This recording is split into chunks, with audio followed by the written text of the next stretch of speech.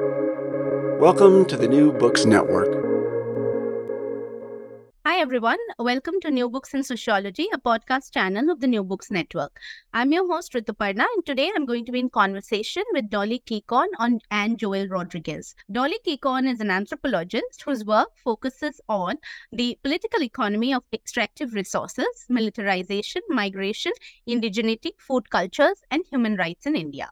She is the author of Life and Dignity, Women's Testimonies of Sexual Violence in Dimapur, Nagaland, 2015, Living with Oil and Coal, Resource Politics and Militarization in Northeast India, 2019, Leaving the Land, Indigenous Migration and Effective Labor in India, 2019, Ceasefire City, Militarism, Capitalism and Urbanism in Dimapur, 2021, and Seeds and Food Sovereignty, Eastern Himalayan Experiences, 2023. Joel Rodrigues is the author of Seeds and Food Sovereignty, Eastern Himalayan Experiences, 2023. He's a doctoral researcher at the Department of Social Anthropology, Stockholm University. His writings have been featured in Gastronomica, Morang Express, and Riot.in. His piece research work engages with law, violence, memory, food, and media. In today's conversation, we are going to discuss their recently published edited volume, Stories from the Heart, Food Journeys, that has been brought out by Zubaan Books in 2023. Dolly and Joel, I welcome you to this conversation with NBN. Thank you so much for giving us the time and opportunity. Thank you. Thank you for having us, Rituparna. Right. So let me actually begin with this question about the context in which this edited volume came together. What was the need? And, could you talk about the context? Yeah. This is a project, I would say, a book project that came out of a very, very long conversation about food that Joel and I had been having for many, many years. And I think the pandemic in 2021, when Australia shut down from the world and I was stuck in Melbourne without seeing my family, my friends, and my loved ones for 2 years, really, really triggered my longing for home, my, of course, longing for food and all the connections that was there in the Northeast. And I realized that Joel was also in a very similar place. I'll give him the time to talk about his journey, how this came about. But as somebody who was here in Guwahati, connecting with me, I think this conversation then became something concrete. And one day, I think when I was going for a walk in the park, like all projects start, just through conversations, I suggested, how about writing all the stories that we are discussing and offering an invitation to different writers. How would that be? And I think Joel was very, very generous. And he said, I'm on. Let's see how this is going to pan out. So to answer your question about the context, it was definitely the pandemic. It was definitely 2021. And also it was around a time when food became so central in conversation, especially in the context of India. I had families in Nagaland, in Assam, and all across who were even struggling to buy potatoes and rice. There was a shutdown of the market. And then we began to see how, especially in the hills, especially places like Nagaland or Arunachal Pradesh and all, our friends and our families and relatives were foraging in the in the wild, and we're starting kitchen gardens. So as much as the pandemic shut down the world, it also really opened up a space for us to think about, among many other things, life, loss, also about food, and how do we nourish one another. So Joel, please come in about the context for you. For me, the experience of the pandemic was very central in writing and collating this book, because it, for someone who is from Bombay, from Goa, and who was caught up in many ways in Guwahati, it made me think, what is the idea of home? Where do I feel home? Where do I feel safe? And it was here in the Northeast that I would rather be than anywhere else during the pandemic.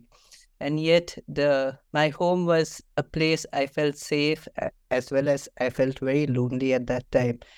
And it was during many conversations that I was having with Dolly long conversations over the phone, it just calmed me down several times and made me think that here I am, safe and sound, and yet struggling in so many ways. So the phone calls with Dolly is while we were thinking about what would we what would we do when the pandemic is over, or when the pandemic subsides in some way.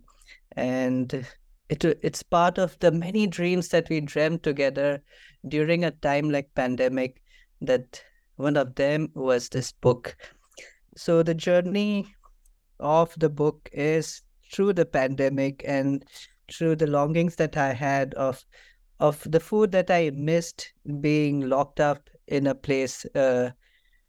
Because as it happens in the Northeast, your friends, your extended families are constantly sending you lots of food from all directions, from all the states, from different families, from different communities.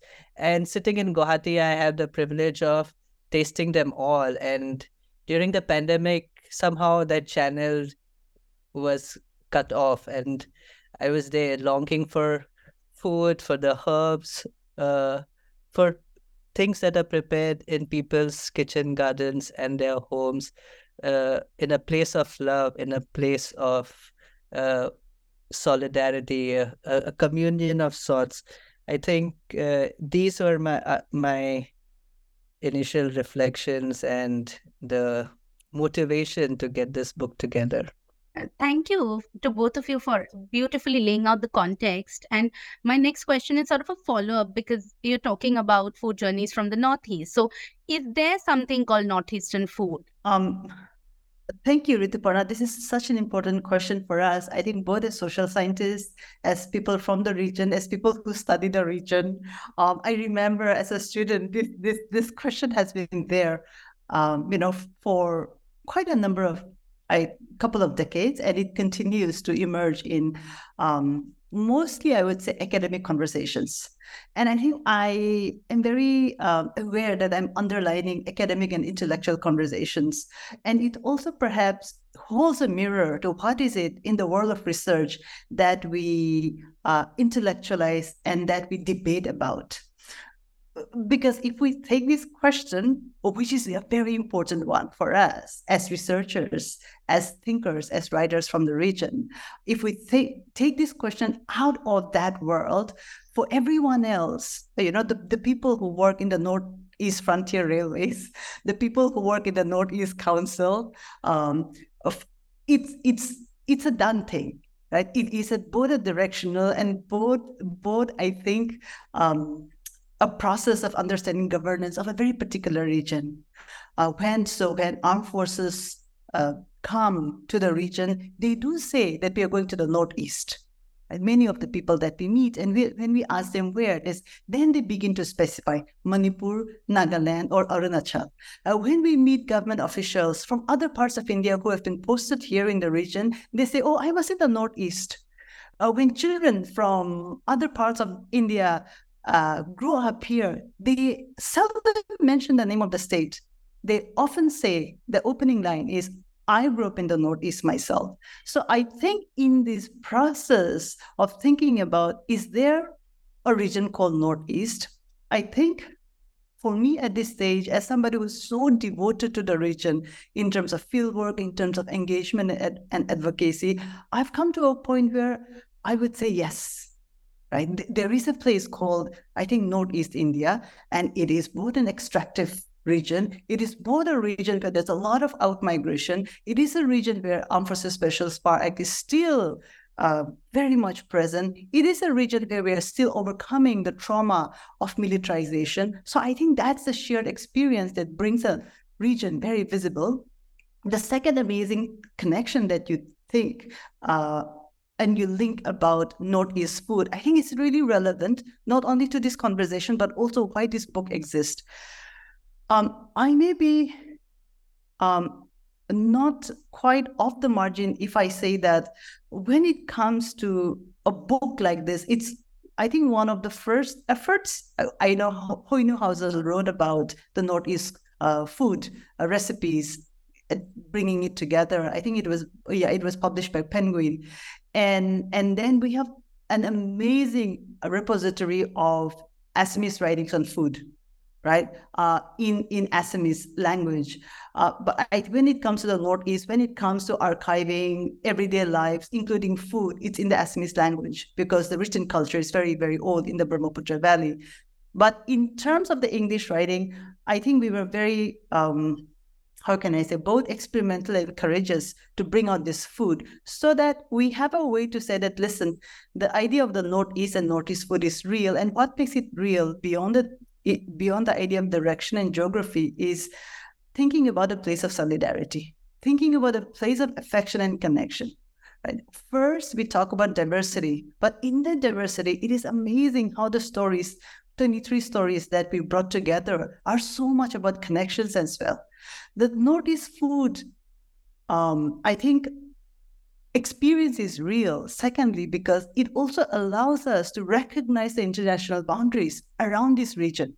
So if you look at Akhur's piece, who wrote about his journey of eating fish as a Métis, musician, thinker, he's going in search of his people through Assam into Bangladesh. And because he's from the Northeast, that he can connect both with this idea of the Métis diaspora in Bangladesh and also the connection with food. The second beautiful essay in this book that we saw, which actually is Northeast food kind of conversation that's happening, is Anjuman Ara Begum's work on muri in the borderland. And she brings it so powerfully and beautifully about making muri among the Muslim women community and what does it mean for them. If we don't, I feel as an anthropologist who work on food, if we don't recognize these stories as Northeast stories, I think we are also then rejecting the idea of the borderland and this exceptional space that we share, which sometimes we also call it the Eastern Himalayas. So, Joel, I'll ask you if you want to say anything or if you're okay with that. I'll just summarize what Dolly has already said, that we understand that there is a space as Northeast food because food is so closely linked with our lived experiences every day. And thereby, food informs our culture and our culture is informed by food. It goes both ways. So you cannot separate this lived experiences, which is different from perhaps the rest of the country. And the communities here are still very closely connected to their land.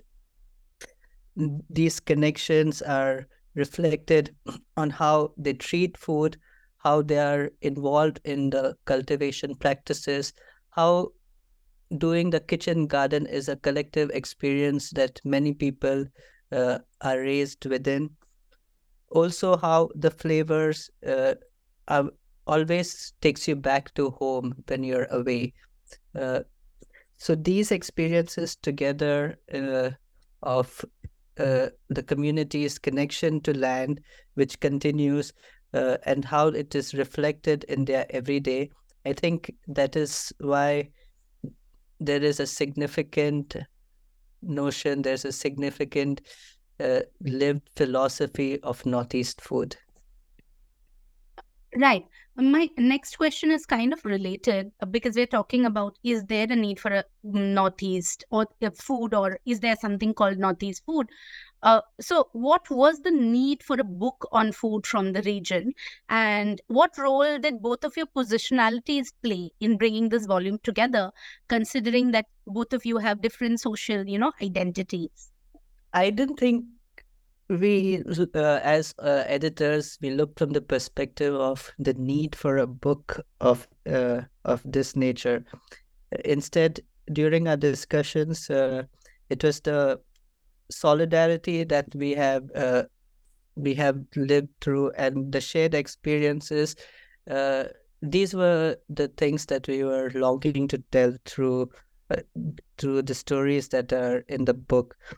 So the idea did not come from a need for a book that on Northeast India, but it came from a place of fellowship and solidarity, and that is also very very central to my role in the book as someone who was born and raised in Bombay and who came here to the Northeast for his to do his master's program, and who continued to remain here to live with so much joy and with so much of love. I think that is very central to my experience in the book. Dolly, you would like to add? Sure, Rituparna, this is such a generous question about our positionalities and the need for a book on food from the Northeast. I think for me, as somebody who's written a lot about militarization, about human rights, with a law background as such, I'm still learning to look around and acknowledge what else is there. I often shared with you, I am from Nagaland, but I feel that I almost know nothing about this region. It is so diverse. It has layers and layers of experiences. And so when I was thinking about this book, was there a need for it? I think, like Joel was saying about solidarities and love, I was approaching this book from a space of acknowledgement and acknowledging not only the people, the communities who cook, who share food, and who grow food for us, but also the plants. It is exceptional in terms of the biodiversity of the region, in terms of the plants we get and we eat. The fish mint, pennywort. Where else do we eat those? And just the richness of the seasonal food that's there. It is amazing that it should, I think, help us maybe to think about right here a methodology of humility and acknowledgement when we work on food on a region like Northeast India. I remember growing up as a child, every season I was on top of a tree, either the bogari tree, aam gas, different kinds, looking at jungle berries, eating, often not even making it home before sunset. In the summers, now it's winter here, can't eat with bogari, right? And the bogari gas is lined up across Brahmaputra Valley with both the paddy fields flanked on the right and the left. And the harvest, where else do you see a golden field ready to be harvested? And we see it, we devour it with our eyes as scholars, as people who work on the region, like Joel, who's adopted the region as home. But I was coming to write this book from a place of acknowledging, I think, the plants, the bogori, the sawal, and, all the lovely, lovely food that we have been eating, and how do we then begin to have that space? And I think that's where my positionality, perhaps as somebody from the region, as a Naga anthropologist, played into it. And I think Joel also has been very, very gracious and generous, sometimes, most of the time, I would say, to just indulge me in this madness of thinking that I have. So thank you, Joel. I just remember this one story that Facebook threw up on my face a few days back about me going shopping in a place like Mysore more than a decade ago. So I was with my friend who is from Nagaland, and we were going to buy some groceries. And he told me this story. I mean, he told me that if he would go ahead and ask for the prices of the vegetables, he would have to pay extra. He would have to pay more than what I would pay. So he would ask me to go ahead and do the bargaining, ask for the price and buy the vegetables while he stood behind carrying the bags. And I said, why is this so? And I was so ignorant and dumb at that time. And then he said, this is called the skin tax, or this is what amongst his friends they call the skin tax. Because they are from the Northeast, they paid this skin tax on the prices of everything that they buy. And I had forgotten that story until Facebook threw up a few days back. And I think times like those and times like when I've heard these stories is what has informed my positionality over the years. Of course, one of the first academic readings from the Northeast that I did was all Dolly's writing. Once upon a time, I was so engulfed with everything that she wrote, and I wanted to read everything that she's ever written. And I think I did that. I have read everything that Dolly has ever written. And her lived experiences, her human rights experiences, where she's documented so many events, tragedies, violence at the grassroots as part of human rights organizations, and how she's brought it together. And the readings of many more amazing scholars from the region. I think that has informed my positionality, constantly telling myself that perhaps I don't know enough. Perhaps I don't know anything at all.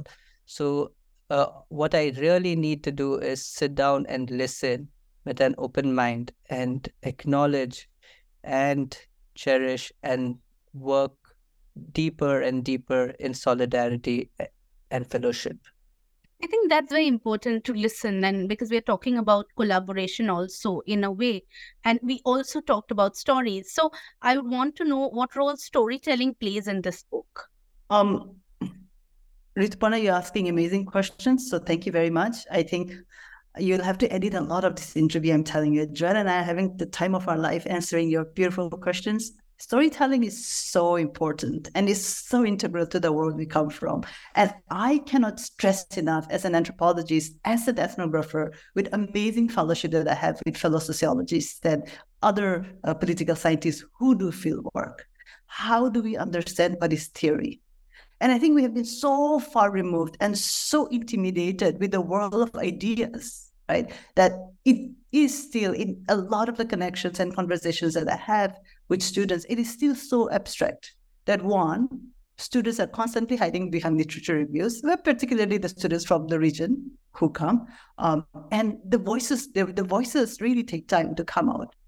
Storytelling is so integral to everything, including reporting, including the theories that we make of the world, the ideas as to the world around us. Recently, I think last year, I wrote this small piece for the seminar called Stories as Theories. And it came from, I think, one of the most scathing, horrible reviews of my book, Living with Oil and Coal. And I'm okay with critics, but the fact that, certain readers trash it as just nothing but full of stories really is revealing, is telling. Because I think even in the world of research, we really don't know the value and the depth of what stories can do, and particularly for indigenous cultures. Right? We look at writings from Australia, from New Zealand, from First Nations communities in North America, from Latin America, from different parts of Africa. Rituparna, stories are so important to show us a world that's out there. Guwahati, I'm speaking about this book from Guwahati. How did the name come about? It's the place. It was the Garden of Bitter Nuts, Tamil, right? I'm looking at the name Kohima. Where did it come? It was the name of a plant, a flower in the Tenidia language, right? Look at the places we have.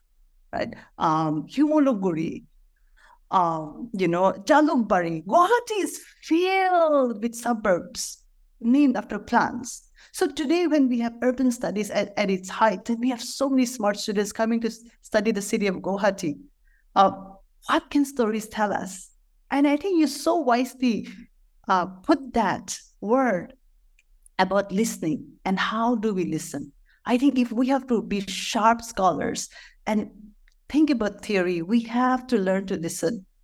And perhaps we are really at a point in time, especially when we are writing about the Northeast, at a very good point where there's a space of generosity, a space to experiment, a space to allow one another to listen, to share, that we can, I think, really, really think about story and storytelling not as something dumb, right? Because if we say the storytelling is dumb, we are, in fact, erasing our entire history that our ancestors kept it for us to say, does it mean that my Naga ancestors were so dumb and stupid that all they had was oral culture and they were not smart?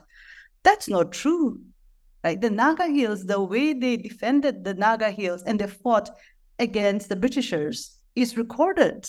And it says that they defended the Naga Hills for almost 47, close to 50 years. They were not dumb people. So I refuse, I think it's also the rejection, right? It's also the rejection of me as a thinker, as a writer, to say that we just put storytelling in a basket, in a dustbin, and then we prioritize Foucault. No offense to Foucault. I'm very happy students who love Foucault and prioritize Elizabeth Povinelli. And we wobble and we ramble in that world of abstraction where many of us, unlike Walter Benjamin, will not walk down the boulevards of Paris, right? I will walk down the roads of Kharguli and I will walk down the roads of Ulaanbaatar to buy mass in the morning. How do I theorize that? And I think we need that kind of courage and honesty as scholars, as thinkers, to respect the people who live here if we have to, I think, continue to write about the region. Joe, please come in. If you have to say something. You have to unmute yourself. I don't think I have anything to add. And Dolly has summarized everything so beautifully, so I will just let it be. Yeah, I think, I don't want to edit anything. It's been fabulous listening to both of you. And Dolly, it's not an appropriate platform, but Joel has already said, like him, I also read everything you write. And, I'm a huge fan. And yeah, it's also interesting how you talk about storytelling and it being dismissed, because primarily as ethnographers, I think that's something we always face in terms of, the authenticity of our research in that sense. I have to also ask now some questions about how issues of food are looked at it in the book. And as editors, you'll have a bird's eye view. So, how does food determine domestic relationships and identity? Both questions being very important in the Northeastern region. I think it's a very difficult question. And it can be also a painful question to ask. When we started the journey of the book and when we invited people to write, we did not give them a structure or a framework to work with. And yet, I think very central to what people have written and how they have, in a way, told their stories from their heart and from their soul. This domestic relationship and identity is always there, and it's quite central to many of the writings. Let me read a rather long extract from what Chani has written as someone from the younger generation from the region, and how she sees her identity intertwined with the dynamics of food in her culture. She writes, "My childhood memories are far removed from the land, but not from food. I grew up running around car-ridden streets and manicured parks. The only land I toiled in was the sandpit in the playground. When I joined my mom in her garden, the various creatures that accompanied her attacked me and left me with rashes, as if smelling my inexperience with the soil. But food was everywhere, in the cafes and restaurants I frequented with friends, the snacks I prepared every time I hosted friends at home, at potlucks where I cooked and ate more than the previous day's meal. Lunchtime at school meant a rush to get in line for a sliver of pizza, a boxed pad thai, or an overpriced sandwich from the restaurants nearby. When my friends and I cooked together, I always wanted to try a new recipe. How about a lasagna or a burrito bowl? These experiences have shaped my taste today, and the food I enjoy is now far removed from our land. Growing up outside Mizoram exposed me to food that I try to find in the state today, in the grocery stores that are attuned to my globalized taste. I think these new experiences like Chinese are also very significant to how we see identity intertwined with food. And all of us are constantly negotiating and renegotiating and discovering and rediscovering our own associations of how we see food in everyday life. Similarly, Sangeeta Tete also writes about how during her childhood, her family mainly ate rice and leafy vegetables. And these leafy vegetables were grown in their kitchen gardens or collected from the forest. And there was a variety of vegetables in their paddy fields, riversides, and jungles. And with every different season of the year, they had different vegetables to forage from, to grow, and to eat. And this is one of her primary memories of how she remembers her mother and her relationship with food. And without romanticizing it too much, she writes, "It did not cost anything. We did not need money to spend. Buying dal would cost a lot. In order to save a bit, we used the leaves mixed with rice starch as staple at home." And yeah, these are some of the experiences that are in the book, which speak of domestic relationships and identity. And for me also, as growing up in a house filled with domestic violence, I was very hesitant to cook for myself or anyone else, because every time the food was not perfect according to my father's standards, we would have a fight at home. We would have physical violence. We would have sexual violence. And you did not know when this would stop. And when I started living alone by myself, I was so scared to cook. But I realized that as a small boy who was always standing at the door of the kitchen because I was not allowed to enter the kitchen, I would have these mental notes of what my mother would put in the pot and when, and how long did every step take.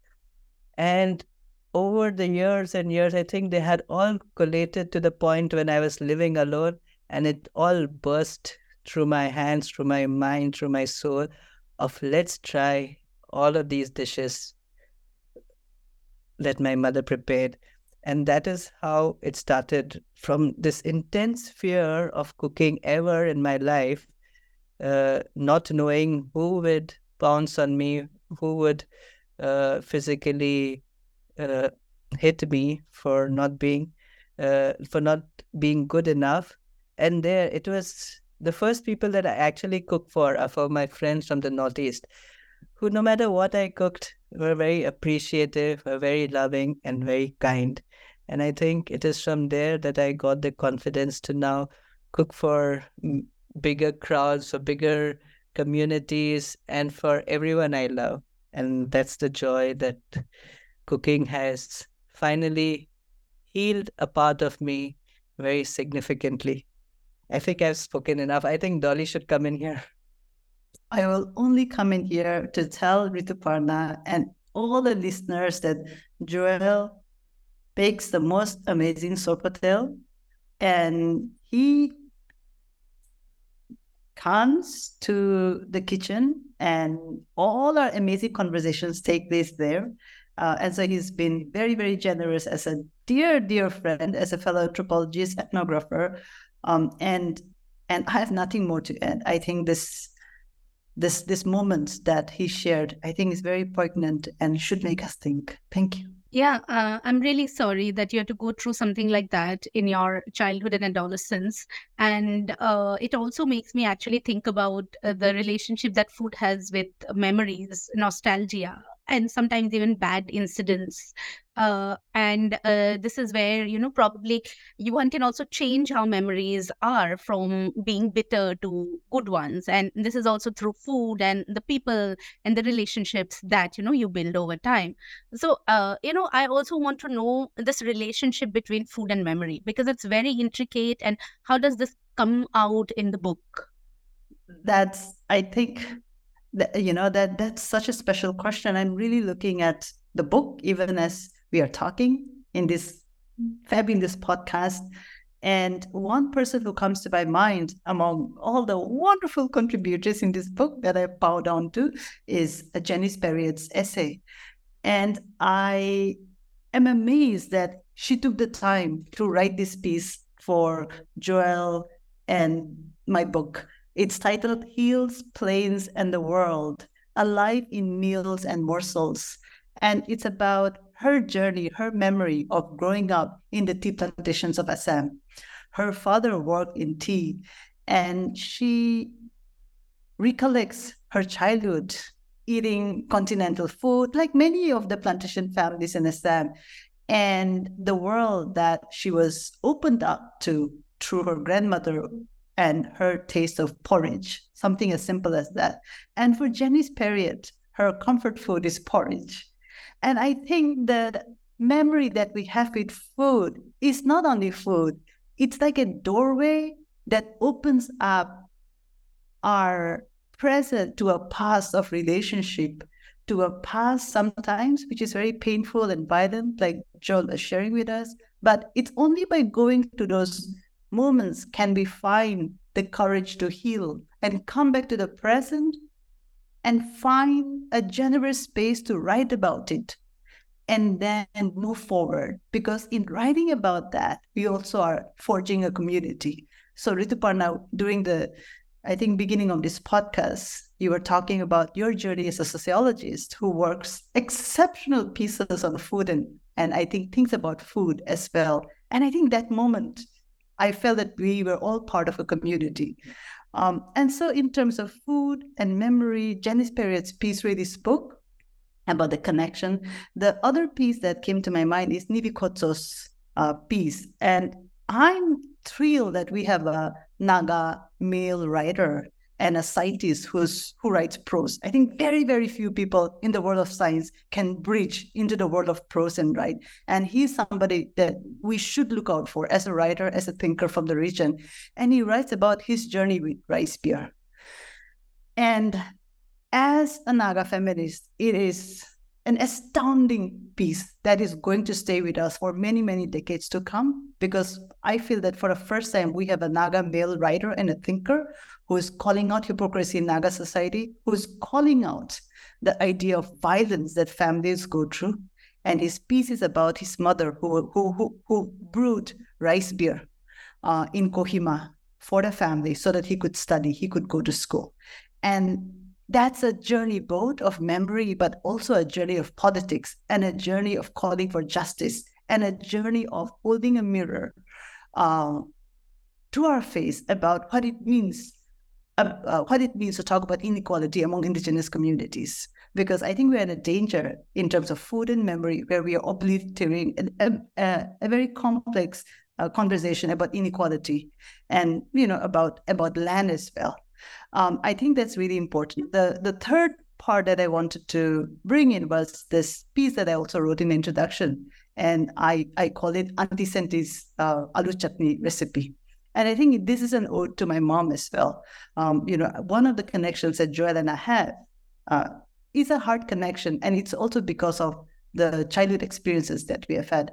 As a feminist, I've always talked about family violence. I advocate very strongly for the elimination of gender violence in all societies because I grew up in one of them. And so I grew up with a single mother, and it was very difficult for my mom to cook because she had to bring home the money.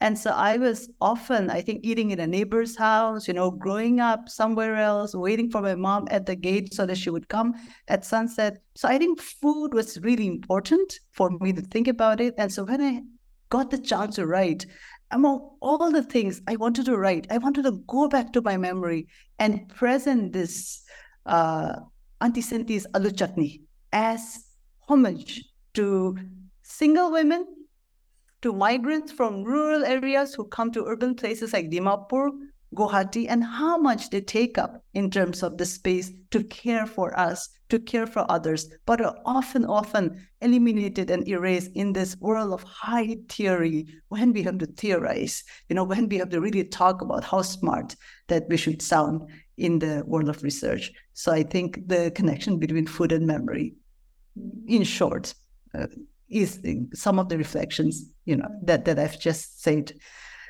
Joel, please come in, say something.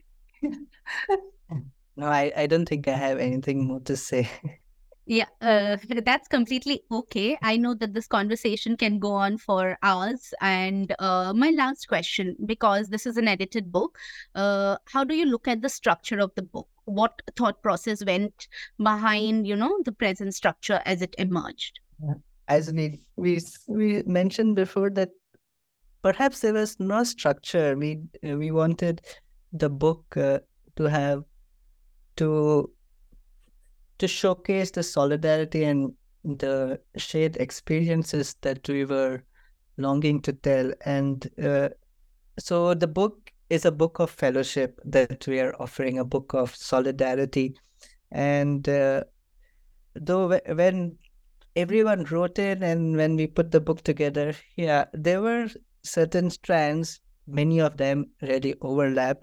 But if I am forced to answer to that and give a possible structure, there are few essays that at their core they engage with the idea of Northeast food, or the idea of what is a food that is ethnically authentic to their own communities, and how the association with food is very closely linked to identity, to everyday lived experiences, and the moment of resurgence, the moment of revival in sorts. So there is a group of essays that would possibly come there. There are a group of essays where people are on this journey of life, and through the violence that they have faced, to the insults that they have faced, to the happy times that they have shared together, it has taken them on a journey of courage, of love, and fellowship. There are a group of essays that look as food and the taboos that are associated, restrictions that are imposed on people subtly and sometimes too explicitly, and how that a different relationship with food. And while we are on these journeys, there are certain essays that are clearly telling us, hold on, don't have a romanticized version of food from the Northeast, because the moment you have recipes that are divorced from everyday lived realities, then you have something very incomplete. So whether it be in the tea gardens, whether it be during famine, whether it be during war, these are very important lived experiences that have informed how people eat today.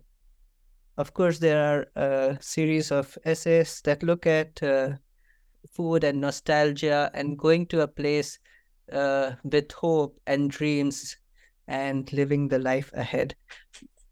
So we have essays from Hoinu Hozel, Techinimi, Amari, Jamatia, Juliana, Gertrude and Sabrina, Yan Benny, Aku, Babina, Ningrechon, Tarun, Rini, Shani, Fuchum, Vevozo, Janice, Sangeeta Tete, Nivi, Anjuman, Him, Kunga, Praveen, and RK.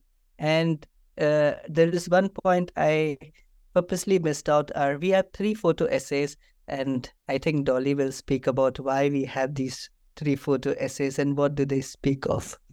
The photo essays are really beautiful, and we have an elaborate photo essays on food justice from Tarun Bharatia, and it's on the hawkers of Shillong, right? How they feed the city and everyone around, and yet they have no space to sell the food. And it's so apparent even in Dimapur and even in Guwahati. And I would say that Guwahati, as the biggest city in the Northeast, has the worst space for vendors, especially for female vendors. We are so proud of the food we eat, and yet when we talk about where to buy it, it's in a very, very horrible space next to a public bus stop, or where they are walking and the police is chasing them because they are quote unquote illegal. And so hopefully my hope, my prayer is that people who look at Tarun Bharatia's photo essay on the street hawkers on social justice connect with that.